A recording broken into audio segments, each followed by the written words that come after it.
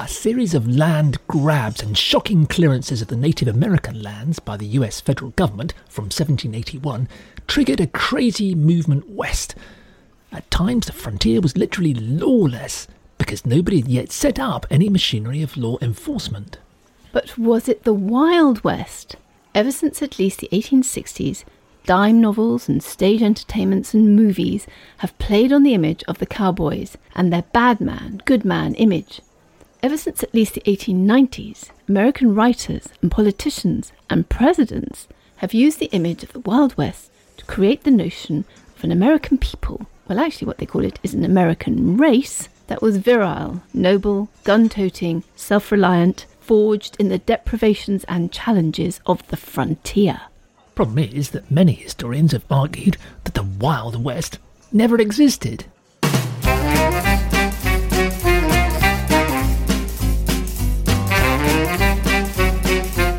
Hello, good to see you at the History Cafe. This is where we come to talk usually about historical stories everyone knows. Just want to try out some new ideas. I'm John Rosebank. And I'm Penelope Middlebow. At the History Cafe, we revisit stories that have got stuck in our collective memory, but just don't look quite right to us. So get yourself a coffee, pull up a chair, and let's see what happens.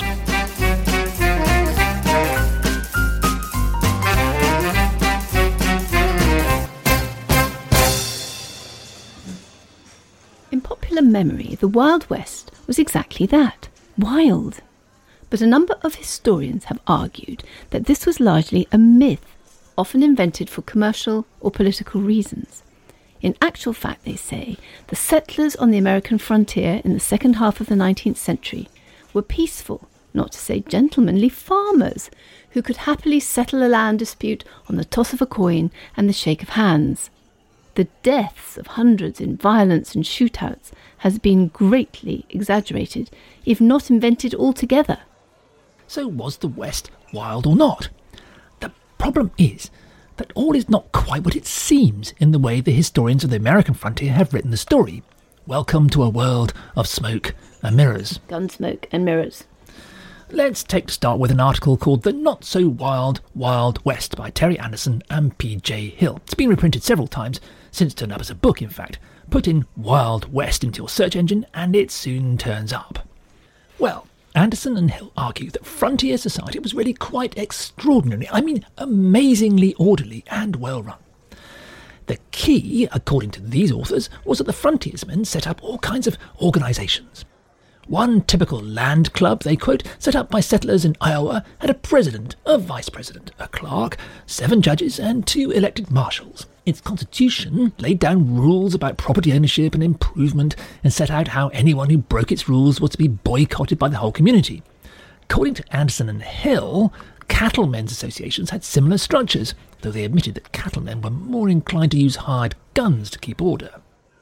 According to Anderson and Hill, gold prospectors organised themselves into associations even before setting out for the gold fields. If too many other prospectors turned up, the initial prospectors would simply call a mass meeting.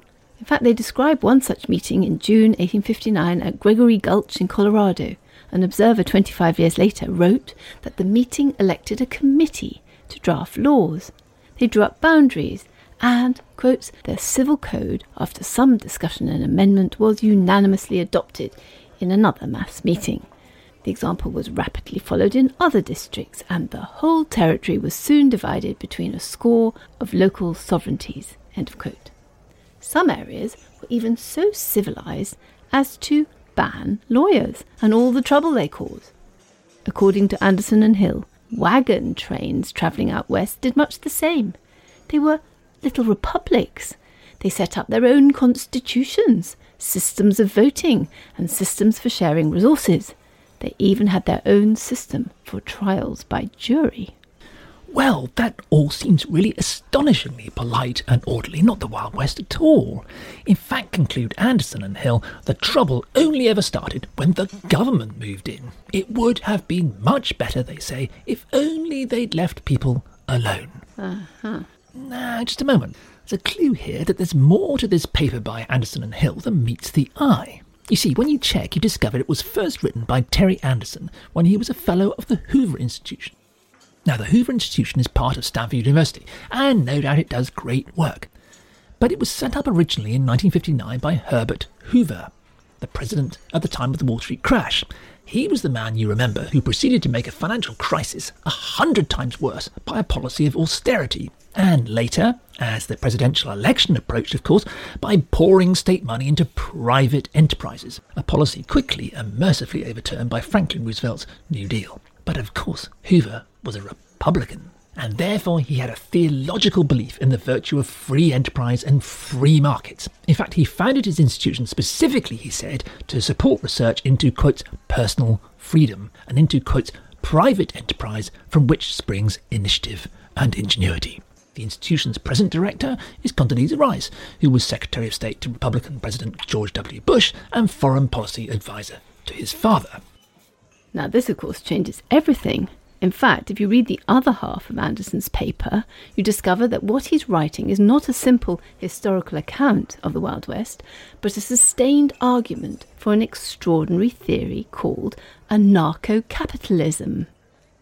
If you are an anarcho-capitalist, you believe that the world would be a perfect place if you just got rid of all government.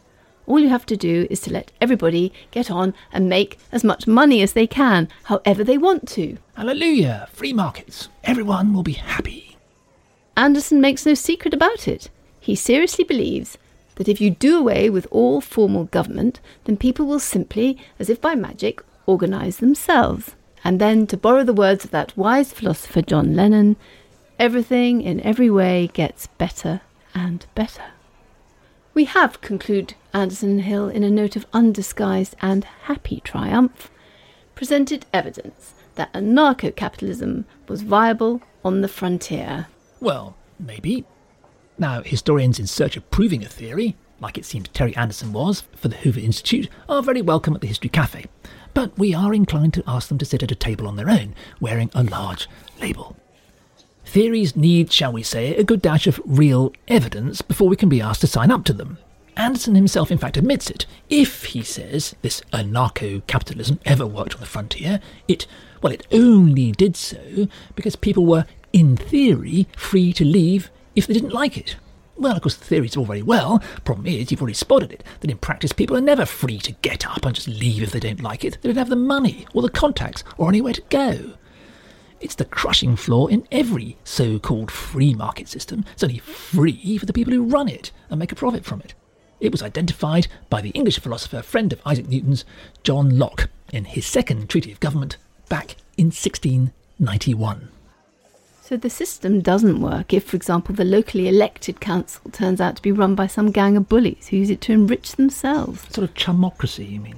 Yeah, like the big cattle ranchers who hired gunmen to create and keep their monopoly and ended up sparking feuds, like the Texan Wars we talked about last time.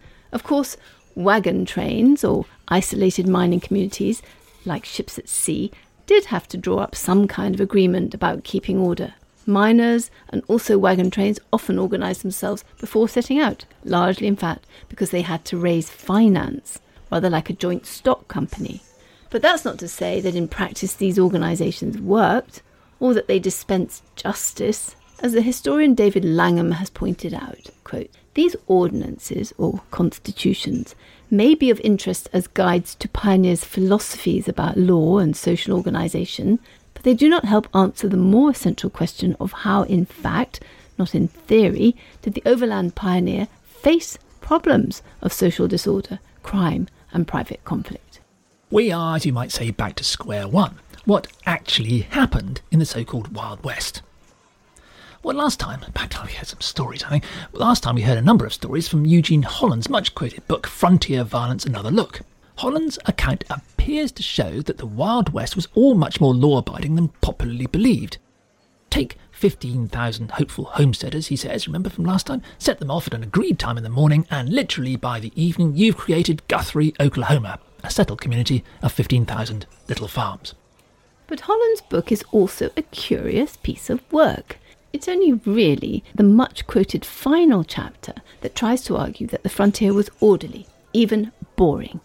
As one reviewer put it, throughout much of the story, Holland reports lynchings, unbridled aggression and mass murder, And then, despite all of the evidence which his book presents to the contrary, he confidently maintains that, quotes, violence in America has traditionally been an urban rather than a frontier problem. Well, the reviewer has a point. It's all very confusing.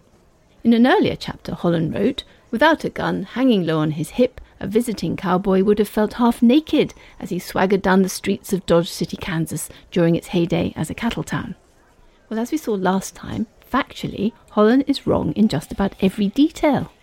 More recent research has shown that murders were rare in Dodge City, and guns had to be and were handed in when you arrived. But nonetheless, Holland argues that the six-shooter became the great equalizer. And then he concludes that the Wild West wasn't wild at all. So the scratching sound you can hear is us scratching our heads. What we desperately need is some kind of hard evidence, and by that we mean statistical, rather than all this anecdotal stuff. How much violence was there on the American frontier? Was it everywhere, or only in some places and sometimes? And if so, why?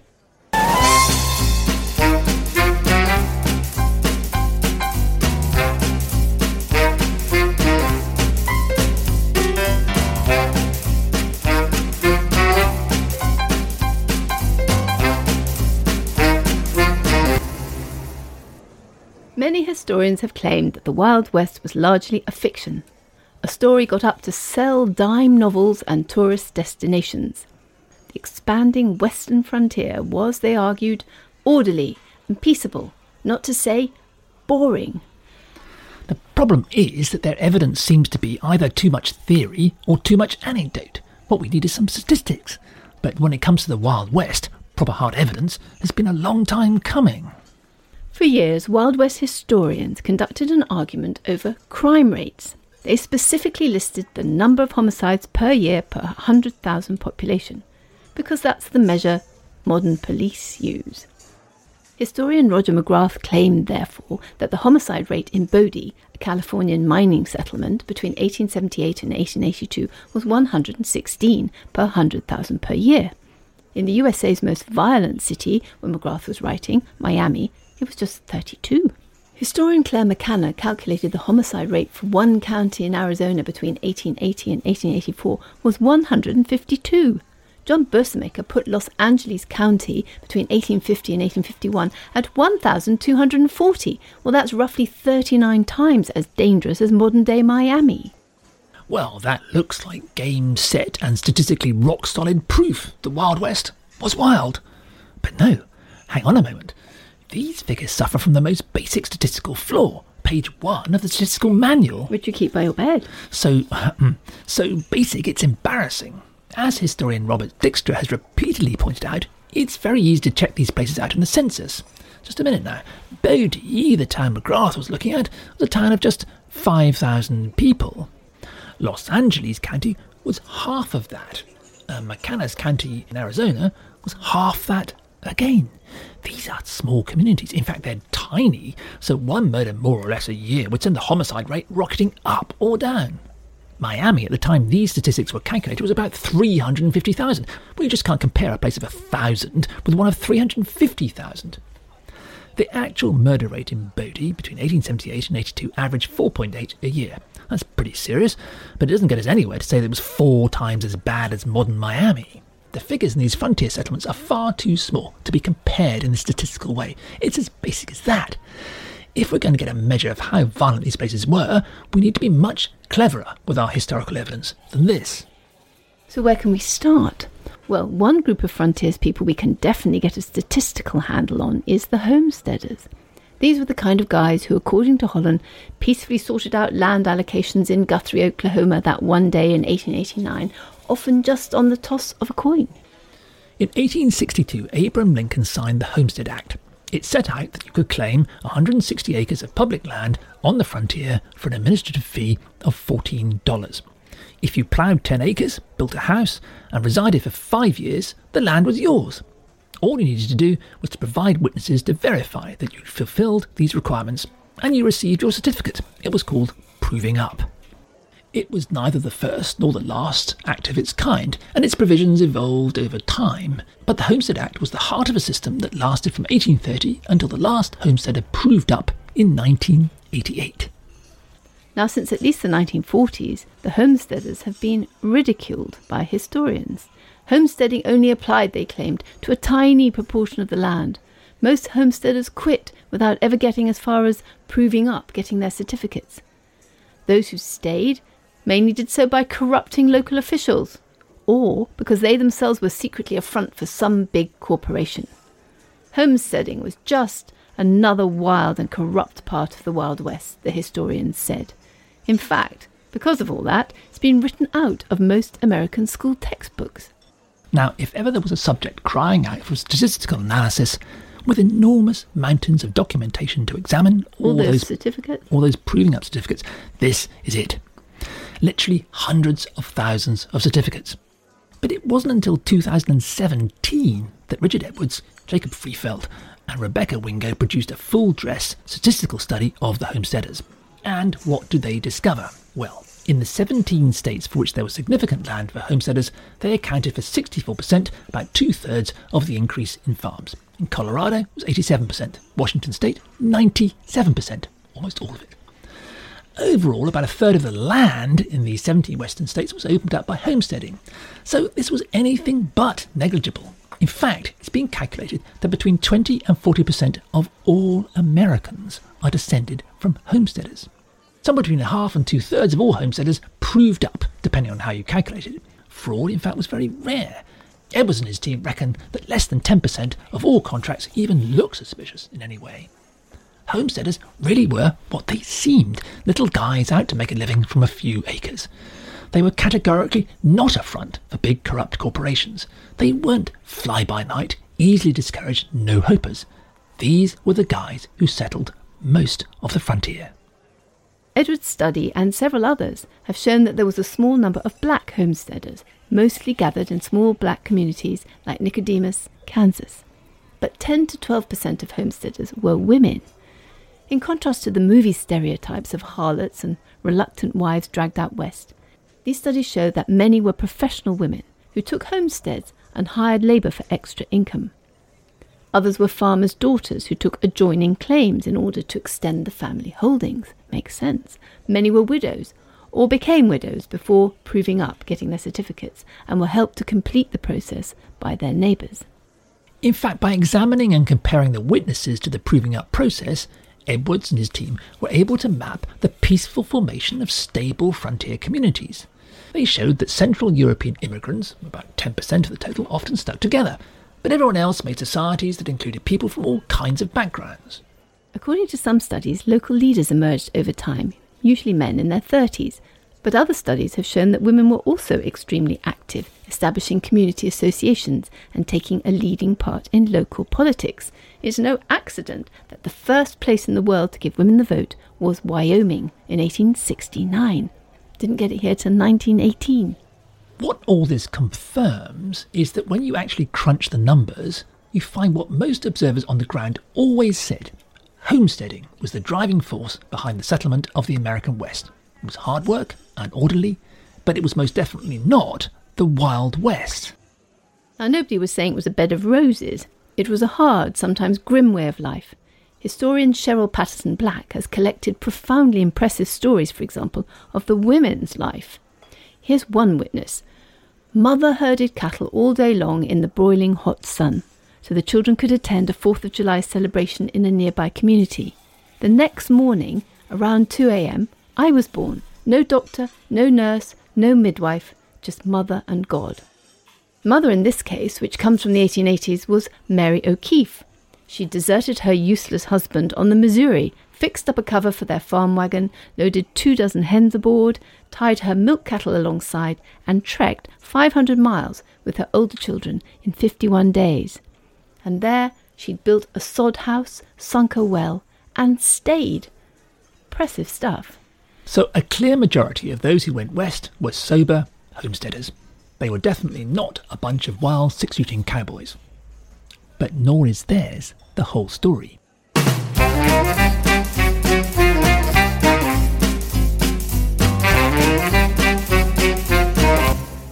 Once we put all the wild storytelling on one side and start to pin down some sober statistics, we start to get the Wild West in some perspective.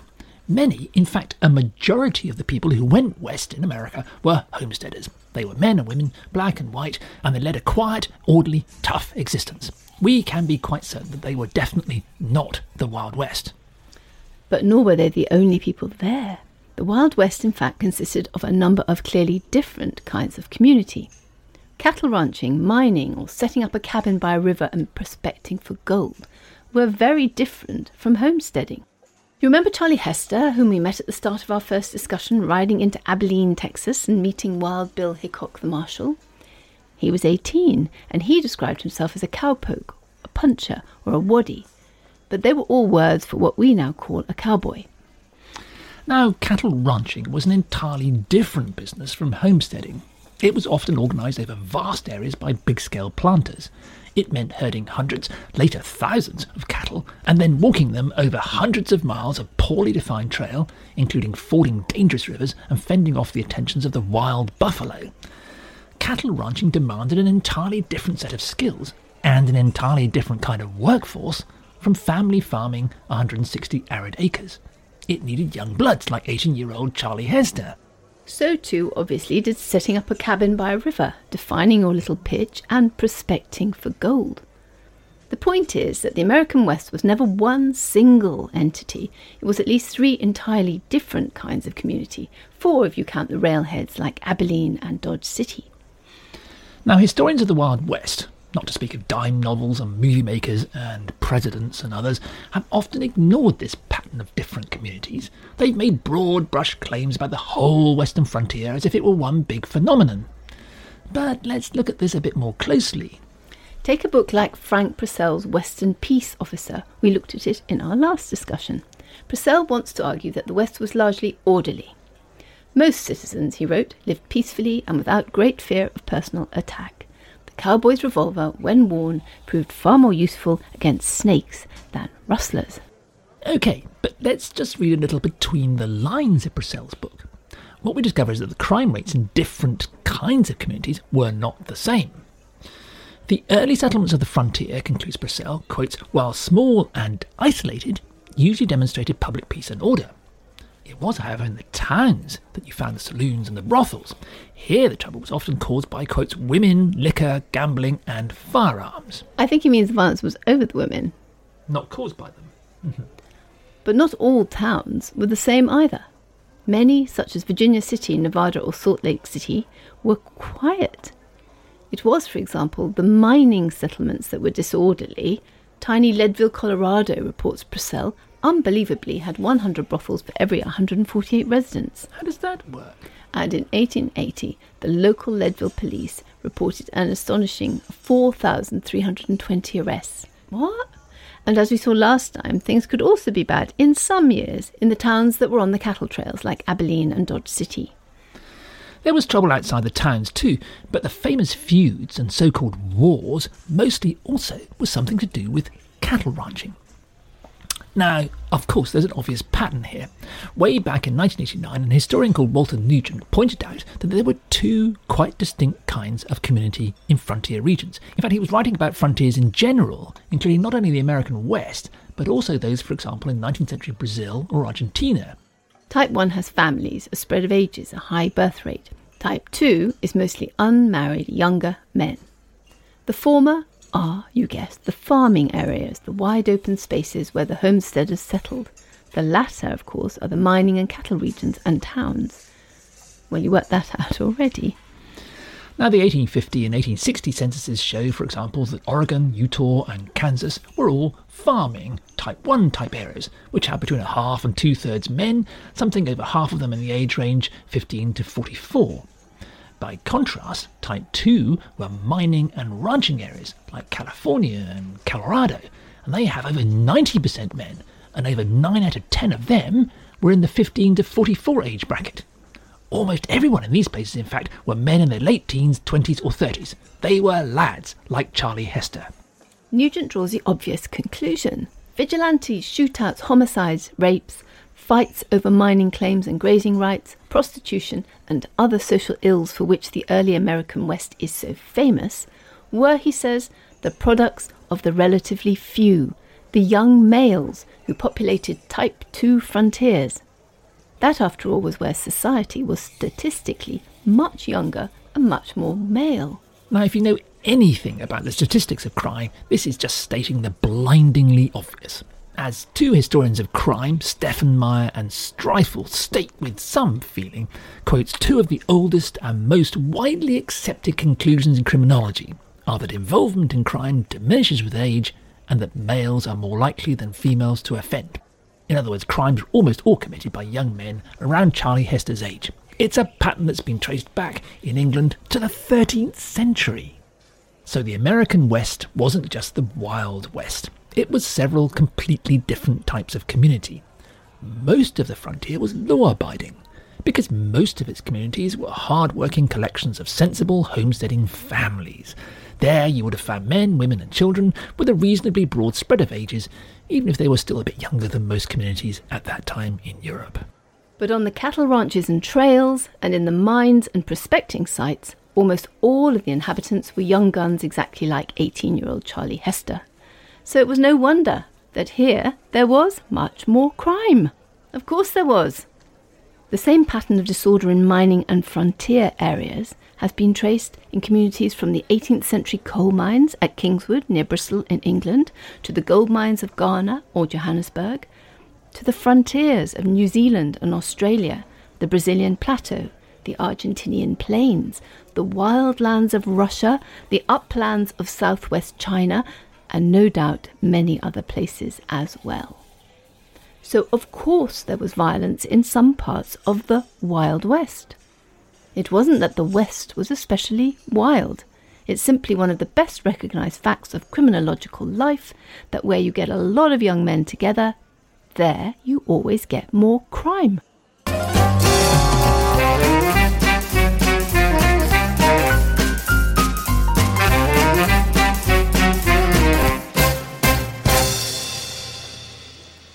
The mystery of the Wild West, chewed over for years by historians without much agreement, turns out to be no real mystery at all. What historians of frontier regions all over the world have discovered is that frontiers are occupied by a series of very contrasting communities. Many are based on families, but some, particularly mining and ranching, are peopled mainly by young men. And what every criminologist in the world knows is that where you have a bunch of young guys, there you will always have violence and crime. So the American West was wild in parts, and that makes it no different from anywhere else in the world. But actually America was a special case.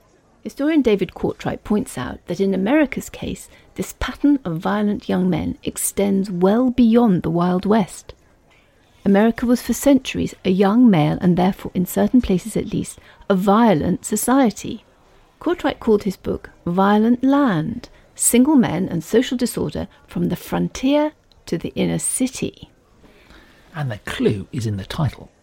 Then he points out that the American population, partly because of constant immigration, has historically always been peculiar. It's always had an unusually high proportion of young men. In the period of the westward expansion, 19th century, the American population was noticeably also younger than other countries. In 1800, the median age, that's the age at which half the population is older, in America was just 16. In Sweden at that time, for example, it was 26. In England and Wales, it was 22. By 1900, the US had almost caught up, but there were still more men than women. And that went on until 1946. Now, it's hard to think of any other modern society where that would be true. In the 19th and early 20th centuries, America was therefore more prone to violence, at least in certain places. Not because it was a frontier society expanding westwards, but because it had more young men than any comparable place. In fact, in every study of American history looking as far back as 1636, it turns out that American men committed more crime than American women. Drunkenness, assault, property crime, murder. Young American males had less to do with religion. They drank hard in places that commercialised vice. Courtwright, writing in 1996, points out, young American men are still, statistically, among the most dangerous people on earth. A tradition of violent mobs, for example, goes back to the South Carolina's regulator movement in the 1760s. In the 3 decades after 1830, over 1,000 lives were lost to American mobs. Mobs targeted Catholics, Irish, Mormons, abolitionists. In 1834 in Boston, which was about as far from the western frontier as you can get, a mob burned down a nunnery. Well, not long after, just along the eastern coast in Philadelphia, rival fire crews were fighting pitched battles in alliance with street gangs. The fire crews eventually resorted to arson, setting fire to things in search of business.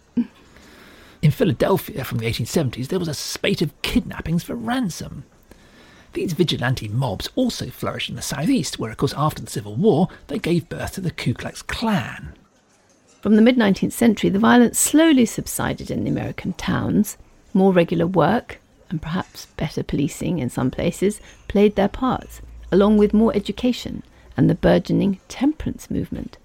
After all, as the historian Roger Lane rightly remarks, usually, quote, violence came in bottles.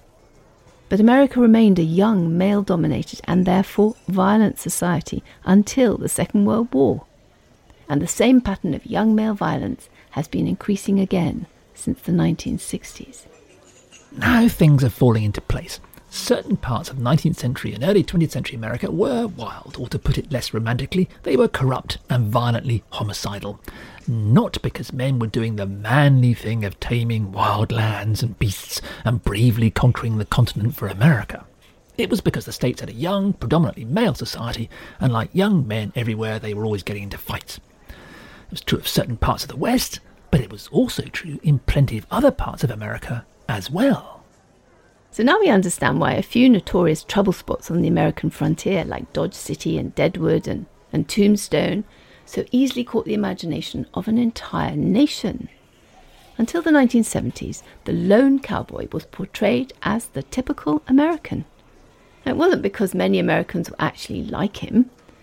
The lone cowboy came to represent the American because so many young male Americans, wherever they happened to find themselves, were given to a certain kind of immature, testosterone-fed, alcohol-fueled, gun-assisted violence. And certain publishers and entertainers and movie makers and other powerful commercial and political interests realised, therefore, that there was money to be made from this violent image and the grip it had on the young male American imagination. More important, faced with one of the most violent societies in the developed world, the myth of the Wild West grew and flourished because it served to salve American consciences about the rampant violence in certain parts of their societies. The myth said the violence was okay. Oh, we're a frontier society. You have to look after yourself. Let's not talk about the ethnic cleansing of the Native Americans and enslavement of black people. Let's not talk either about the sensible families who rolled up their sleeves and worked all day, every day to build law-abiding communities. Let's not recognise that this is just a young male thing, common to the whole of the rest of the world, if a lot worse in America because of the guns. No, the mythical Wild West tells us it's okay to be childish and violent, especially with a gun, because that's how America was made. So the myth of the Wild West stuck. As the American historian and sociologist Richard Slotkin wrote, it's a myth Americans have yet to outgrow. What's noticeable is that in the 1970s, the cowboy and his myth rather suddenly fell out of fashion on the TV and movie screens. Richard Slotkin puts forward an intriguing thesis for this in his book Fatal Environment, which he published in 1985. Now, Slotkin argues that American fighting in Vietnam, which has stretched from 1964 to 73, had often been described as if it were a frontier war against Indian territory. But you see, the problem was the Americans had been defeated, something was returned to at the History Cafe.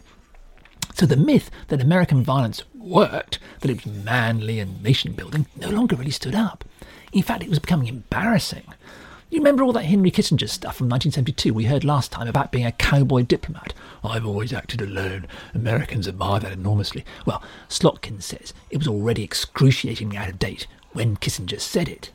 But like the old Western heroes, the myth of the Wild West just won't die. According to MovieWeb.com, there were rarely more than 2 or 3 Westerns a year from 1977 to 2014, and very often fewer. But from 2015 to 2019, the average was nearly 6 a year. Perhaps it's no coincidence that these were the years in which Donald Trump was elected and right-wing nationalism gathered its forces. One executive vice president of the National Rifle Association has bizarrely tried to defend his organisation by invoking, quotes, the atavistic relation between a man and his gun. Meaning? In other words, a kind of sort of deep memory that goes back into the mists of time. The gun is, he says, a man's, quote, only defence and food provider. Food provider? So I suppose, so you go down to the food store with your gun, that has, quote, its roots deep in prehistory.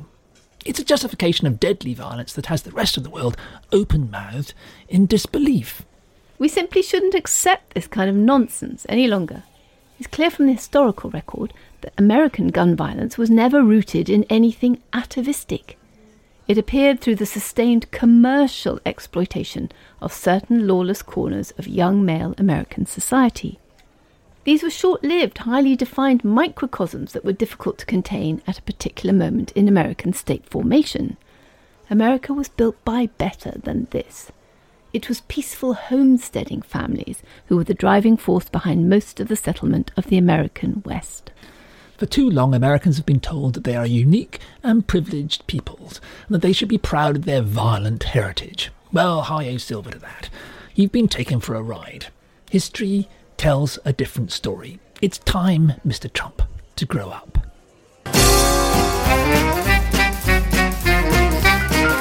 For more on this story and others at our History Cafe, go to historycafe.org. There you'll find information about us and also about further reading you can do. It's also a way to ask us any questions you might have. Or contact us on social media at History Cafe Pod.